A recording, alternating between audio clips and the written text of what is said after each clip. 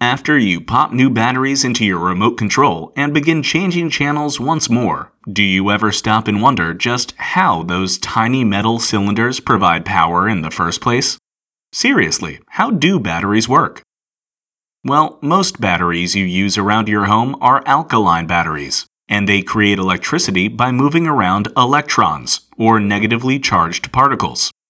To do this, a battery needs to be plugged into the device it's about to power, which creates a circuit through which the electricity will flow.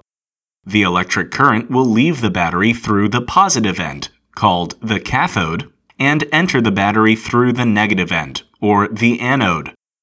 In the middle of the positive and negative end, or inside the battery, is an electrolyte, or a paste containing ions and several chemicals that, when you plug the battery in, start up a chemical reaction and get those ions moving and grooving.